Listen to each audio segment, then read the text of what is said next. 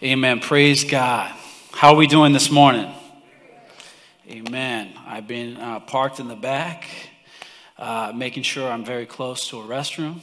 So being full candor and disclosure to you all, let's pray real quick. Father, I thank you for your incredible grace. I thank you, Jesus, that you are on the throne and in control. Lord, I'm just amazed when I come to your house and see your people. When I, Lord God, open up the scriptures and wonder and look at your words. When I encounter you, Lord God, in my life, moving and flowing in the conversations and relationships, I'm just awed at your ability. How wonderful you are. How boundless your ability is. I thank you, Lord, that we can come together today in a church service around your word and the truth that's parked in it. Holy Spirit, I acknowledge that you're here and that you're in this place. And I invite you, Lord God, to use me. That, Lord God, you would allow only the words that you want to come out. And physically, Father, everything that needs to stay in will stay in Jesus' name. Lord, I pray that you would utilize me in your skilled hands. Father, I also thank you that I know you've intentionally drawn people here. You've brought men and women here intentionally for a divine appointment. And Lord, I know that given a chance, there are people here today that are seeking to make their lives right with you. And that given that chance, nothing will stop them from coming to you, Jesus. Also, Father, I know that there are people here looking for a faith home. And Lord, given a chance, I know that nothing will impede them from saying, this is the place that God has aligned for me. And I will join the family of faith and move forward in what God wants for my life and my family as I grow in this place. Father, I thank you. I stand united knowing that we are a group of victorious men and women, and that no thing and no one can stand in the way of seeing your plans fulfilled in our lives. In Jesus' mighty name. If you believe this, say amen and give God a mighty praise right now. I'm excited to be with you all as always and to share God's word. If you have your Bibles, I want you to open up to Genesis chapter 12 and just park yourself right there. This week, I was reminded that in my very own home, there is no perfect family. And if you realize that you are not perfect and your family is not perfect, then hey, you're in the right place this morning. Do I have any people here who come from perfect families? I want to shake your hand. Oh, man, feels good. You know, our daycare was closed. It's work week at Little Lamb. Our kids go to the daycare here at the church. And, you know, absolutely blessed to have a daycare and a group of staff that love these kids and pour into them every single day. I am absolutely grateful for that. I know that's another parent who's grateful for that. And I was meeting a man here in the neighborhood just the other day, and I handed him one of those circle invite cards after I met him and his beautiful, beautiful black lab. And just talking, he's like, hey, my kids went to school at Little Lamb, and now they're all in college and graduated and living life. One of them just finished, and just he's like, thank you for it was great to have them here. And I'm like, wow, it is great, but when that daycare is closed, man, it's not as great for parents. How you guys feel? Obama, you believe in that? Managing and rearranging calendars and trying to figure out I got a list of things to do. I got so many projects in the works. There's so many things. It's the fall semester kicking back up. School's coming back in session.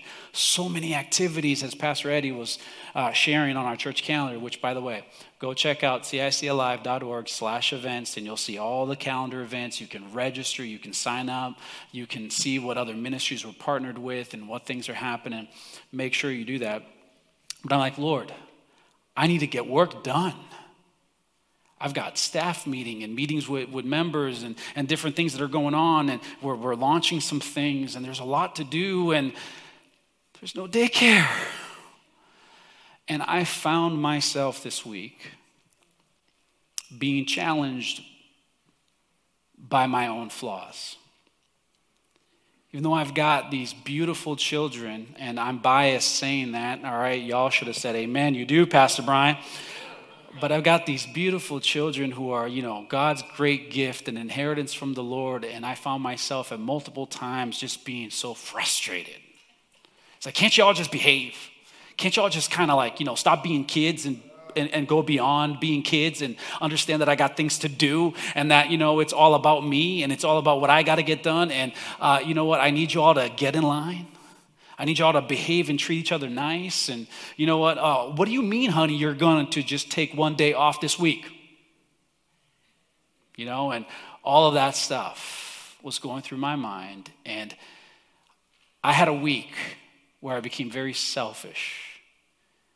I didn't overtly talk about it, or I just, let's suck it up, buttercup, and let's move on and feed the kids and take care of things. And I'll do work at, 12 o'clock and 1 o'clock and 2 a.m. as some of y'all staff members got emails from me because I needed to catch up.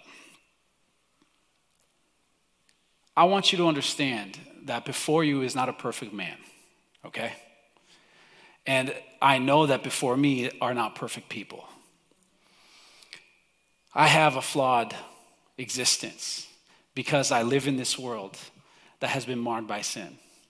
In every home, there is potential for dysfunction and challenge. And so I want you to understand that, when you come to serve and worship God here and connect with God's word, you've come to a place that is not a museum for saints, but it's a hospital for sinners. So you're in good company, okay? Because I'm not perfect, all right? I know you're not. I've talked to some of y'all, okay? But here's the deal. I want to look today in Genesis chapter 12 because I know I'm not the first man in the first home, in the first family that has flaws and issues. But I can see in this story how faith can persevere even in the midst of flaws. And to that, I get great solace and strength. When I look to the word and I say, God, thank you for giving us not just the beautiful things in people's lives and the commendable things in their journeys, but Lord, thank you for including the mess ups, the hang ups, the issues, the trials, the failures, the fractures, the flaws, because that gives me hope that I can persevere. If you have found hope in the flaws of humanity contained in this book, give God a mighty praise today. Come on, give him a mighty praise. There are no perfect families. And today, let's just take a look here and focus on one person. Let's see what God will do with us in the course of this message. But if you're there, Genesis chapter 12, and go with me starting in verse 10. Now there was a famine in the land. So Abram, he's not yet called Abraham, went down to Egypt to sojourn there. For the famine was severe in the land. When he was about to enter Egypt, he said to Sarai, his wife, also not yet Sarah, I know that you are a woman beautiful in appearance. He's doing pretty good, guys. He gave her a nice compliment. He recognized something incredible in his wife. She was 65 and she was smoking. You are a woman beautiful in appearance.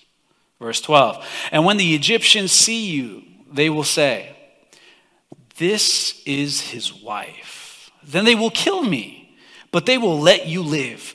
So say you are my sister, that it may go well with me because of you, and that my life may be spared for your sake. Wow. Wow. Father, just highlight some things in this passage for us, knowing that there is no perfect family. And here, Lord Jesus, we can definitely see imperfections in a home that should have been marked by an incredible faith and victory. In your precious name, amen. First thing I want to bring to your attention as we're looking at this story is that there are small errors that can lead to significant outcomes.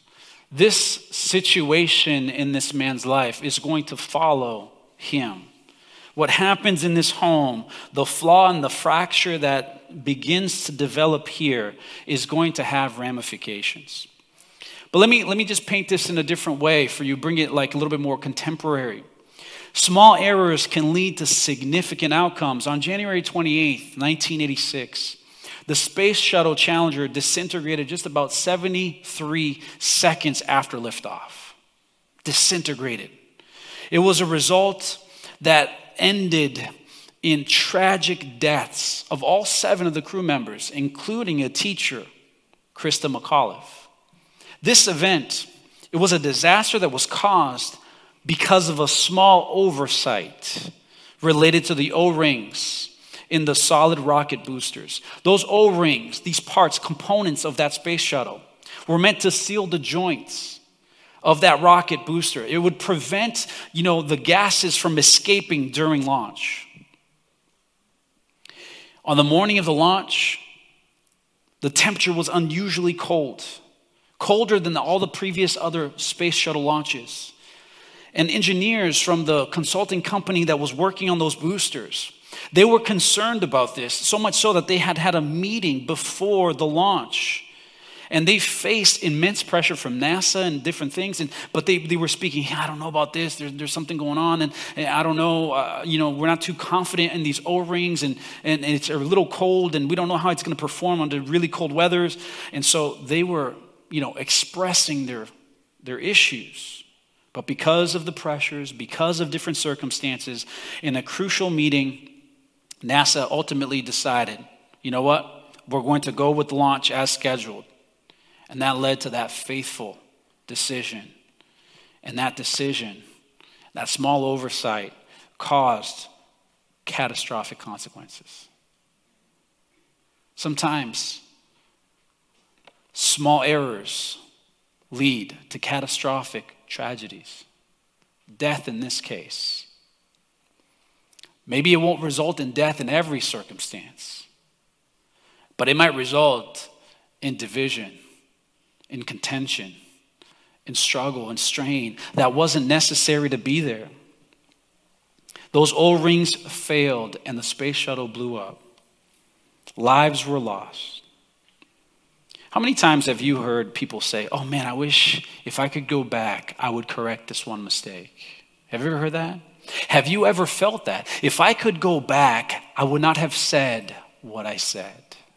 If I could go back, I would have chosen a different path. If I could go back to this day and time, I would not have picked this thing up. I would not have made this connection. I would not have gone in this direction. I would not done blah, blah, blah, fill in the gaps. Sarah experienced a dangerous result from choosing not to follow God's commands completely. And I did say Sarah, but I want you to understand Sarah is a byproduct and she is a family member within the family that a decision has been made.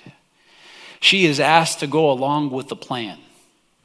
But the person who made the plan and made the decision and executed the plan was her husband.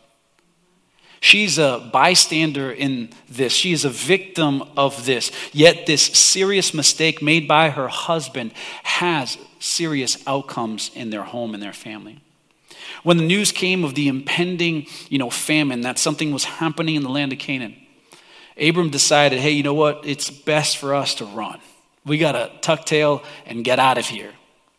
Well, if you read the beginning of Genesis chapter 12, you'll see that God had spoken to Abraham. He said, man, I want you to leave your home, your family, the land of your relatives, and go to a place that I will show you, a land that is flowing with milk and honey. I will make you a great nation. I will bless you there, and all nations shall be blessed by you because of you. And Abraham left, and he went, and he's following after God. And yet when he arrives in the land of Canaan, now there is a famine in this place. And Abram decides, I need to leave the land that God has called me to go to. God had told him to leave one place, but God never told him, leave this place. Abram, in his own decision making, he says, you know what, there is a problem here. I need to leave this spot. And he, on his own accord, decides to go to Egypt. Let me go to the land that I hear is very fertile. Let me go to a land that I hear is very, very well off in this moment and in this season. He could have saved himself a lot of heartache. If you trace the story of Abraham, you're going to find that in this place, a lot of problems start to develop in his home and his family. It's from this place that you can originate a lot of issues. Small errors can cause major consequences, major outcomes, major issues. The story of Abraham is filled with references to God saying, God said, the Lord appeared. God told Abraham. Yet it's not the case here. God did not tell him, go to Egypt. But he chose to do it on his own. Friends, he chose to go down to Egypt. A step without God's leadership is always a step down. You're not taking any steps up. I'm going to move on up. I'm going to do this. I got to do this. I got to follow this. I have this plan. I have this, chart that's been strategically laid out for me. And this is what I want to do. Any decision apart from God's leadership and direction is a step down, not a step up. If you stop and look at this, you'll find it in the scriptures. Didn't Samson go down to Timnath? He went down to Timnath, and there he found not blessings. He found some major consequences. David, he did not look up while he was on his terrace. He looked down, and he saw Bathsheba. Jonah, he did not go up to Tarsus. He went down to Tarsus. Follow the scriptures and you'll see that every step down is a step into another issue. When we leave God's direction and plan and desire, we are choosing to open ourselves up to potential issues. Small errors lead to major consequences. Seemingly, it's innocent. There's food in Egypt. Well, God didn't, intend to send me to this place so that I could start. Like, Lord, there was food for me back in Ur of the Chaldeans. Like, there was a family there. There was community there. There was culture there. Things were okay there, Lord. I had this stuff. Kind of sounds like the Israelites later on. Lord, you've led us out of Egypt and into the wilderness. There used to be fish and onions back in Egypt. There used to be this, but also slavery. Yeah, but also some other issues. Yeah, but there's also some other outcomes that are going to come into your life because of this decision. A step that is going away from God's leading, even the slightest step away from his will, is a step down. So that begs the question, what is God's will? And that is where we need to press into God's word, to step into his word, to step into his promises, to step into his commandments, to ask of his character, to find out of his nature. And we start to understand who God is and what he has said and what he's proclaimed, and that we may know the good and pleasing will of God. That we may not be stepping away from his will and going down. Abram and Sarah should never have agreed to go down to Egypt. Not only that, if you stop and look at this, he decides to go down, but you look a little bit further, you're going to see that downward spirals always increase in velocity. Watch this. Picture a tub. Some of y'all like to take baths. Some of you are shower people, right? Like I take a shower, my kids take baths. And so this idea of a filled tub that is draining is very vivid in my mind, especially this week. Bath time and tubbies and toys and all sorts of things. And I don't want to go. And Daddy, no, I'm not going to take a bath. Please don't wash my hair today. To like now, Daddy, no, I don't want to leave. I want to stay here. I'm playing. And then he's pruny and all that good stuff, right? So picture a tub that is being drained. Once you disengage that stopper, once you take out, the drain cover, water immediately starts to leave the tub. It starts to drain out. At first, you might just hear it. You hear the sound as it's going down the drain. But then pretty soon you start to see the spiral forming, right? You ever see that spiral, going? And, as I watch my kids, get out of the tub and we go through this process, there's always toys in the tub. So, at first I see that spiral. It just starts to form, and then it's like a huge commotion because it's exciting for them to see it. And the toy, at first it goes wide. It just goes wide and slowly around that drain. But the more it goes around that drain, the faster it gets. And the closer to the drain it gets, the closer to the center it gets, to the point where it's just hovering above the drain and it's spinning at its highest velocity. It's just rotating. That rubber ducky is like... With each pass, it gets faster. Wrong decisions usually have the ability and the tendency to lead us to more wrong decisions. And not only that, it helps us to go and make those wrong decisions faster. One sin calls out to another sin. One issue calls out to another issue. Misery loves company, right? One thing draws on the other. And so in this situation, Abram is like, let me go down to Egypt. Well, that's not God's plan for my life. But yet, this seems to be the right thing to do, and I need to go there, and I didn't consult the Lord, but I'm going to go down. And so he goes, and him going out of God's will then quickly results to something further. He decides to lie about his wife. Now, I've stepped out of direction, and now I'm lying. And what else is he doing? His lie is also a form of deception. And, there could have been some intentions. There's some strategic things going on in his thinking there besides preserving his life. But we'll leave that for another day. Genesis 12:15.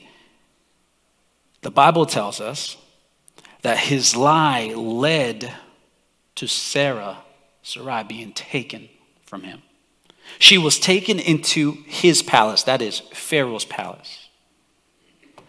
And if you go down to verse 19, Pharaoh later admits, I took her to be my wife. What do y'all think that means? Whoa, I stepped out of the place that God's called me to be. And now, my bad decision, the downward spiral, I took a step down. Now I am going in increased velocity, getting further and further away from the Lord and closer to the drain, and I'm doing it quickly. He goes to a place, he lies, and now his wife is out of his care, out of his sight, out of his home, and they are out of relationship. How long is she there? We're not told exactly, but you'll see a little bit down in the scripture. This man has made a decision, and now his wife has been taken. At the very least, if we're trying to be very modest here and conservative, Abraham's foolish decision sold her into slavery into Pharaoh's home. So she's going to now be his wife and be like a person who is going to help in the kingdom, at the very least. But at worst, she could have been chosen to be one of his concubines within his harem. And Pharaoh will intend on sleeping with her and having relations with her and maybe having children with her. And so Abram is losing his wife. And by the way, when we go back to Genesis chapter 12, the beginning, God promised to make him a great nation, and that promise was contingent upon Sarai. It was with her that God would give Abraham children. The promise was to both him and her. It was to the family.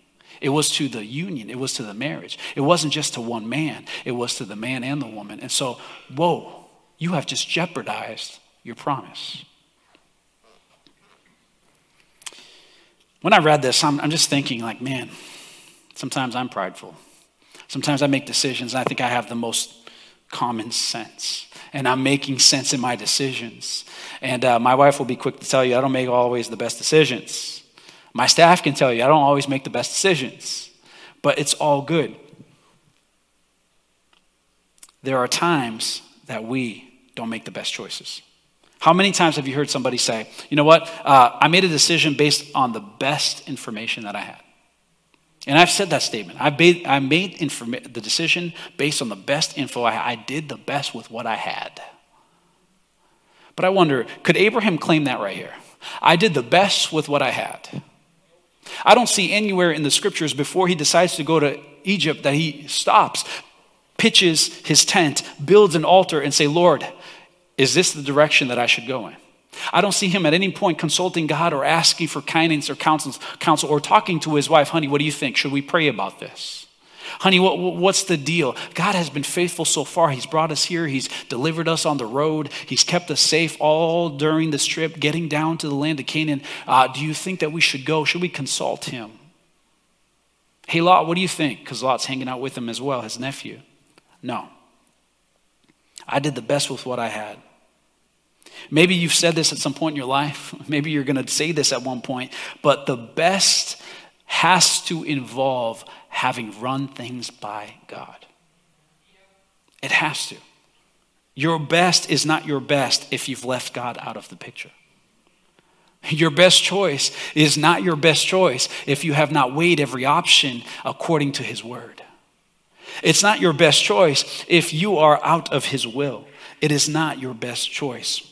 Did the best information here for him include seeking and searching? I'd say no. God stands ready to hear our cries for help when we come to him. That's why the Bible tells us he's our ever-present help in time of need. He's our ever-present help in times of need. For some folks,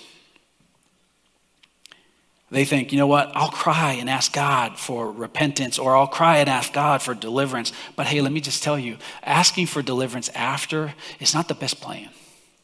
Maybe the best plan is asking God for direction before you step into the mud and the muck and the mire. I'd say it's better for us to avoid the pain and the sorrow than to say, Lord God, I know you can give me beauty for my ashes. But instead saying, Lord, can you just build beauty into my life without the ashes? That might be a better chance and a better plan. It will be one that has a lot less strife and challenge with you. So Abram, he makes some choices that are not the best. Small choices can lead to great outcomes. And when we step downward, we go in a spiral that just increases in velocity and has bigger issues. But look at this man here. Really, if you look at his situation, he says to her, verse 13, he says to his wife, so please tell them that you are my sister. Then they will spare my life and treat me well because of their interest in you. This is a man who's living in selfishness. And let me tell you guys, if you choose selfishness, selfishness is its own reward. That's it. It's its own reward. Just be content with the selfishness that you have endured and experienced and gotten your way in the moment, because that is all that you will have. How many of y'all remember the name Lance Armstrong? Lance Armstrong was considered the greatest cyclist in the world. An inspirational figure, incredible endorsements. He survived cancer. Whoa, awesome. And then he returned after surviving cancer to a very successful professional cycling career. However, his success was tainted. Why? Because this was a man that was selfish to get what he wanted at all costs, that he decided to do some things that were unethical. He made some decisions that tainted his reputation. He started to dope and take substances to enhance his performance that were illegal. And he would vehemently deny it. He would, till he was blue in the face, deny the charges and accusations against him. Well, after all the denials that he used performance-enhancing drugs, legal battles after legal battles started to mount, and the truth finally came out. And this man who had denied, finally admitted before an interview that it was all true. And what happened then, he was stripped of all 7 of his titles, Tour de France. He was, removed of all of his endorsements and sponsorships. He lost money, he lost reputation, and he was banned for life. He cannot cycle and compete professionally ever again because of what he did. All because he was selfish in himself to get ahead and advance and gain for himself. Sounds a little bit like Abram. For your sake, tell them that you're my sister. And he gained quite a bit in this time of his life. Selfishness comes naturally for us, doesn't it? It came naturally for me this week. I'm like frustrated, like, man, I got to take all these days off and I got all these things to do. And why don't my kids understand that I need to take care of things? And, hey, let me just tell you, I'll redeem myself a bit. Like, I did enjoy my time with them, all right? So I did have moments. We went out, we did things, we built memories. So, God gave me some grace in that period, and I was able to take my mind off of the stuff. And I know that the stuff will always be there, the work will always be there, and there's things to be done. It will always be there. And so if I could not be with you this week, I apologize. It was just life, all right? But here's the deal. Abraham demonstrated world-class selfishness when he made a decision to pass Sarai off as his sister. This entire bizarre decision, it was all his fault, but it caused issues in his home. It created problems in his family and his marriage. Say you're my sister, that I will be treated well. He was not thinking about his wife. He basically said, honey, you're the one you're beautiful.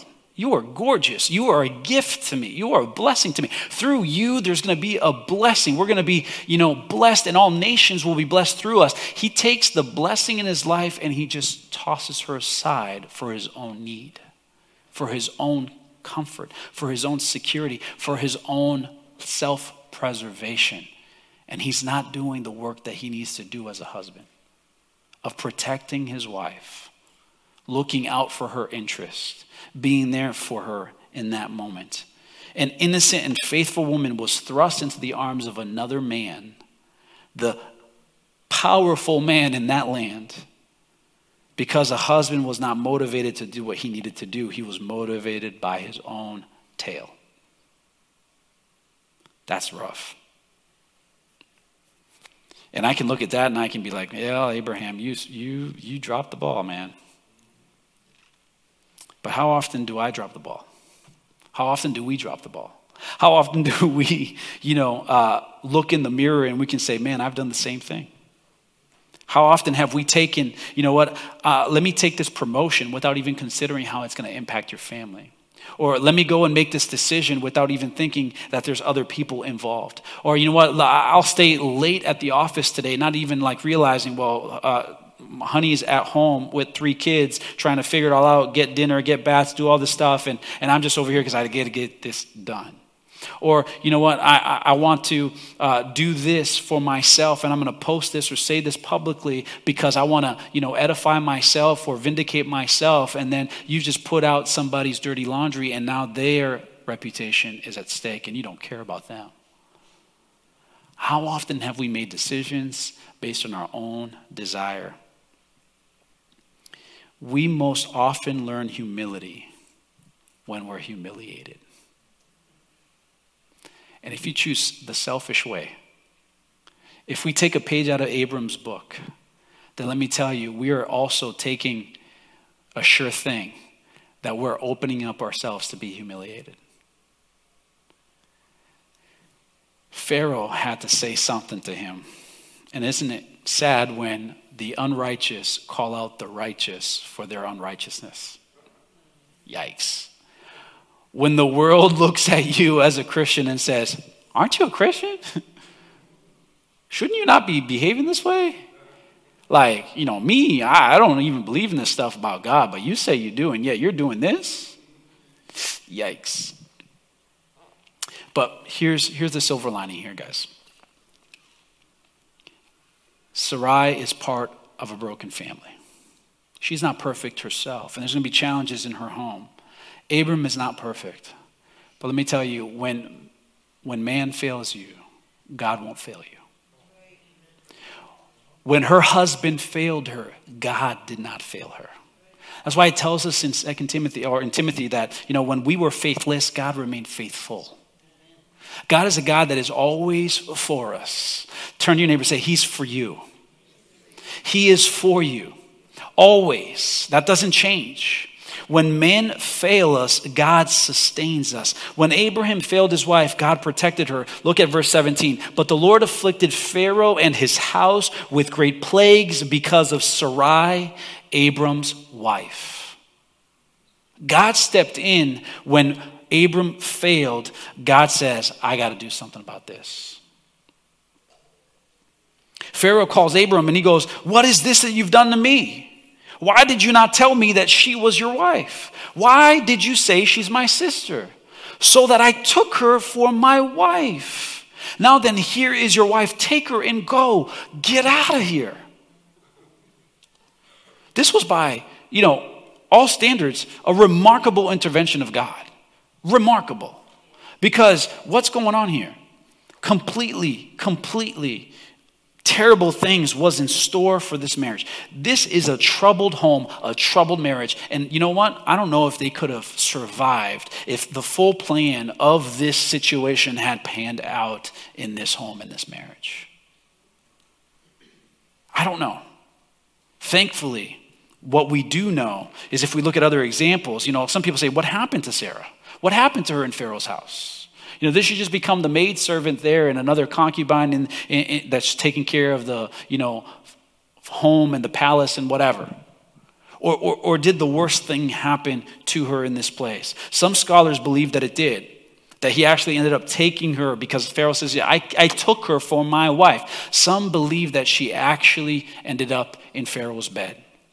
But if you consider Queen Esther, and you look at the story of Queen Esther, we know that it takes a whole year. It took a whole year to get Esther, once she was brought into the courts of the king, to actually have her go before the king. A whole year to prepare her as a woman, to know the protocol and the etiquette, to get her clean, to get her nice, to have her be, versed in the culture and the etiquette. It took a whole thing to plan the wedding and all that stuff. How many of y'all have ever planned a wedding?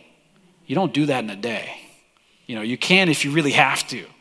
But more often than not, especially if your spouse has been dreaming of her fairy tale wedding forever, it ain't going to take a day. And it ain't going to be cheap. But here's the deal. God steps in. And I think before Pharaoh is ever able to lay with Sarai, God says, let me put a plague on this Pharaoh because the man of God failed. And so I'm stepping in because I don't. I've got to do something here where he has failed. The plagues that you'll see Moses go through in Egypt, man, those are not the first plagues that ever came to Egypt. Here's the first one. Here's where God sends a plague and he catches the attention of Pharaoh because he doesn't want him to consummate the marriage. This is my thoughts, my belief, that he does not allow Pharaoh to do the worst thing that could have happened in this family, the worst outcome, the biggest issue that I know for a fact would have been a humongous schism and fracture in this home. Abram says, "You're my sister." And the reason I believe that it didn't get to that terrible point, to that worst outcome, is because some people don't learn their lessons the first time. They go through this again. There's another situation when now they leave Egypt and they go before a person by the name of King Abimelech. And they say the same scenario. They're going to think that you're my sister. They're going to kill me. So you know what? Hey, back in Egypt, how that we did that thing and we said that you're my sister and God delivered us. You know what? Let's do that again. I cannot believe that Sarai would say, "Sure, honey, let's do that. Remember that time that I got, assaulted and abused? Yeah, let's do that again." So I believe that there's no way that it got to that bad of a situation here with Sarai. God intervened before that plan. I believe that God protected Sarah. I believe that God intervened in the midst of a broken family, a broken man, a broken husband's failure. And he stepped in because God is faithful to his word. The Bible tells us that God watches to fulfill his word. He watches the Bible tells us that his word will not fail. The Bible tells us that the earth and the heavens will pass away, but every word of God will come to fruition. God is faithful. And so when God gave a promise that he would build a great nation and he would fulfill a plan, that he had a covenant with this family, God is being faithful to that in this place, and he intervenes. So my question to you this morning is, what is God saying to you in your home? Maybe you have a broken family. You have a broken scenario. Maybe your husband's making some bad calls. Maybe your wife is not making the best choices. Maybe your kids are completely out of whack right now and there's situations going on. But what has God said to you about your family? What has he given you as a promise about your inheritance? What has God called you to and said that he will sustain you through? What has God said? Can you persevere in it? Can you say, Lord, I need to let go of the issues where small things have come in, and maybe there's issues. I know for a fact that this decision followed this family. The Bible tells us that Pharaoh says, get out. They leave with great wealth. They leave because in the midst of Abram saying that she was his sister, God tells us in the word that Pharaoh, sent gifts to Abram, the brother, like fattening him up and preparing a dowry, preparing to make way for what he's about to do, to bring him into his house and make her his wife.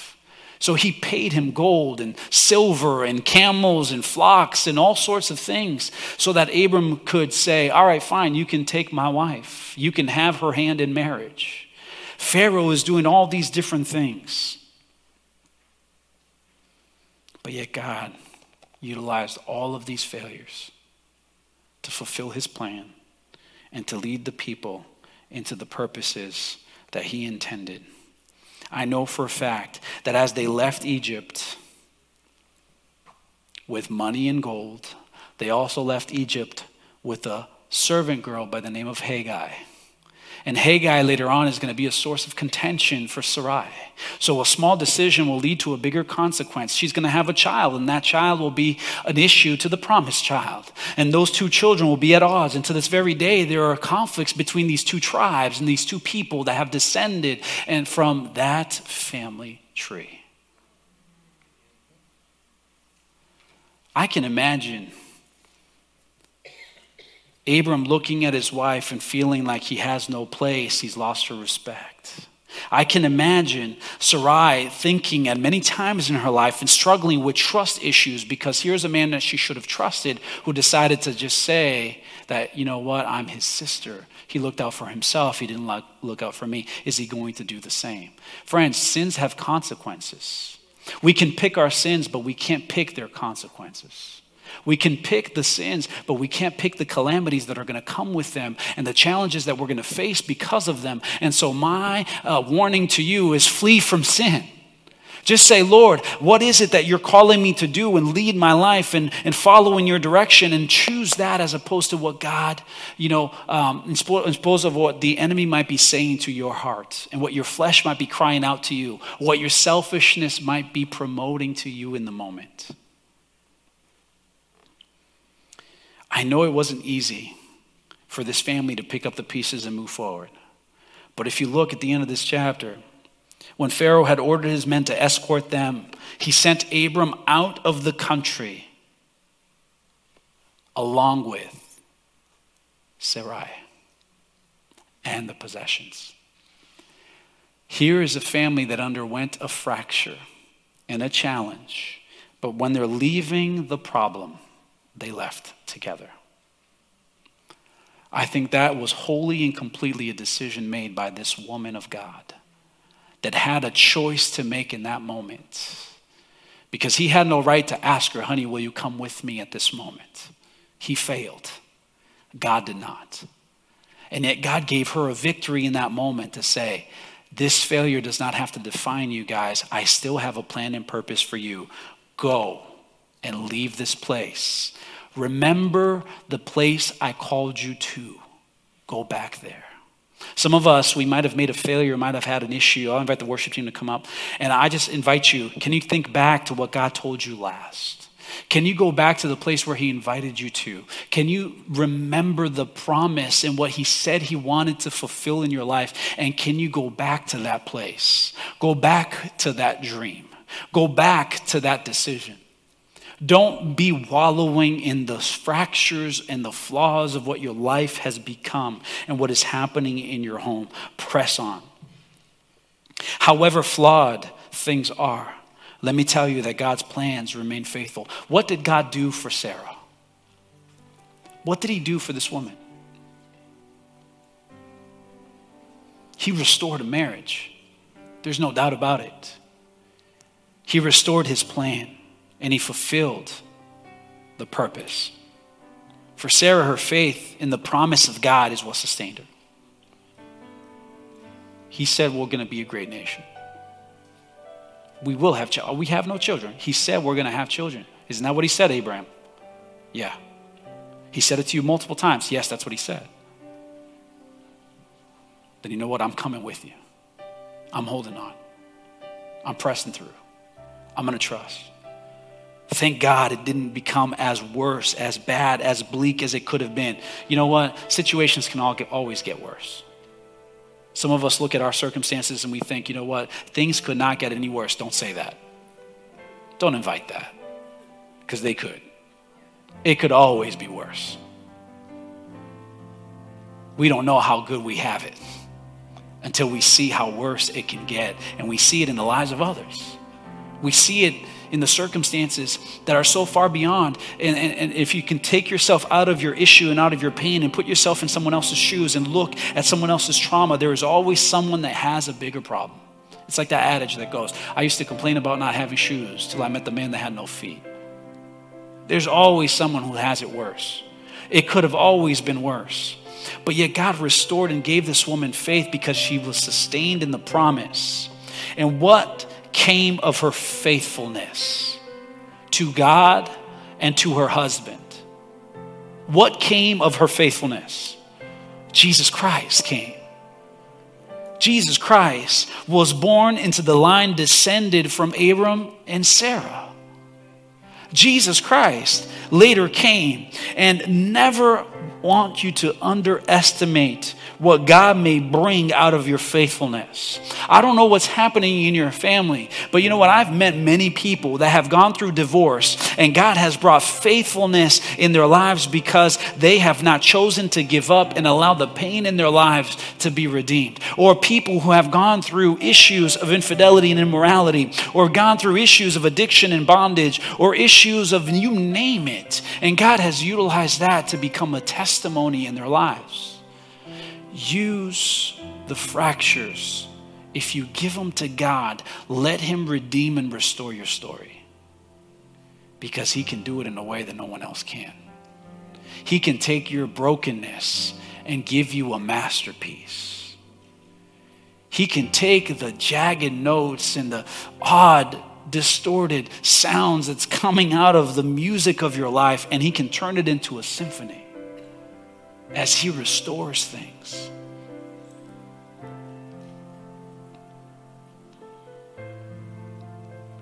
When I think of this story, I look at Abram, Pharaoh, Sarah, and I think, Lord God, I wish I could be the faithful one in this story, but I know I've made faults and failures. I've committed problems, committed issues. I'm not always the right one. As I saw this week, I had wrong thoughts and I got frustrated when I should have just been grateful. Sometimes we read the scriptures and we want to identify as the winning party and the virtuous person and the person with character and find ourselves there. Like when we read David's story, we want to identify as David going before Goliath. But oftentimes we're the army sitting back, cowered in fear and making the wrong choice instead of choosing to see God's faithfulness move forward. When I look at Jesus Christ and all that he's done and his faithfulness, I stop and I think, who is Jesus in this story? And I see Jesus here as Sarah. A precious gift, a beautiful gift. Sarah was beautifully given to Abram to be his wife. A beautiful woman. Someone that he was enamored by, and grateful to have. Yet he takes this beautiful gift and he throws her away to somebody else because of his own selfishness. When I stop and think about Jesus, is that not what we do with him? He is the gift of all gifts. He is God in the flesh, Emmanuel, given to us. He is the gift that God gave as he so loved the world that we should not perish but have everlasting life through him. And what do we do with him? I don't know where you are in your faith journey here today. I believe many of you are in a secure place knowing that you have given your heart to Christ and trusted in him. But man, have you always followed after him? Have you chosen his plan over your own? Or have you taken a step down? Have you spiraled out of control? Have you chosen your own selfish ways instead of what he says, pick up your cross, follow me? The greatest gift of all, the most beautiful gift that God could ever have given.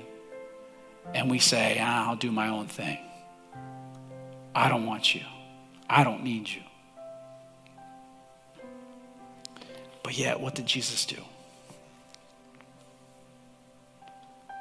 Before we came to him, he loved us passionately. The Bible tells us, while we were yet sinners, Christ died for us. On the night that Jesus was betrayed, he took the bread and he says, I'm making a new covenant with y'all.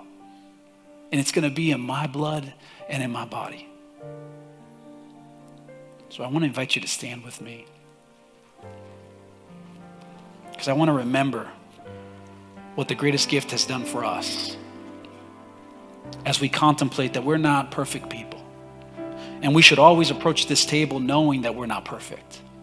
And we should always approach this table looking at our imperfections and our flaws and saying, Lord, forgive me. If there is anything that's coming to your heart and to your mind, this is the moment that we confess and say, Father, forgive me. Lord, forgive me for my brokenness and selfishness. Lord, forgive me for the pain that I've caused my family. Lord, forgive me for the turmoil that I've caused in my kids and the challenges that I've brought into the workplace or the challenges that and strife that maybe I have introduced into the church family because, Lord God, I have been selfish in my ways and edified myself. Or, Lord God, I have been looking to fulfill my own pleasures and I have grieved the heart of God. This is the place where we come together and we need to say, Lord, forgive me of my flaws. And remember, Father, your faithfulness, let it be made evident in my life. That while I am faithless, Lord, I pray, be faithful to me. Help me to recognize your faithfulness in the midst of my faithlessness. Help me turn from my wickedness, Lord God, in my places of sorrow and brokenness, and place me on the place where I can see, Lord Jesus, your plans be fulfilled in my life, in my home, in my family.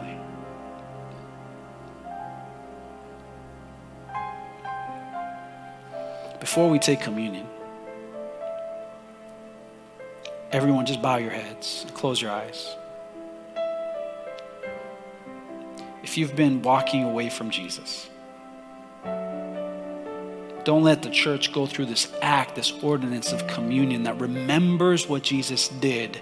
If you have not yet entered into a relationship with him, or you've walked away from him and you need to come back to him, then today fix that. Because you should be running to this table, not running away from it. If you've lived life on your own accord, in your own terms, and you've walked away from Christ, or if you've never come into a relationship with him because you've always done it on your own, change that today. It starts with a simple decision.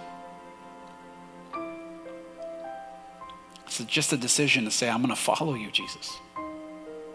I need you.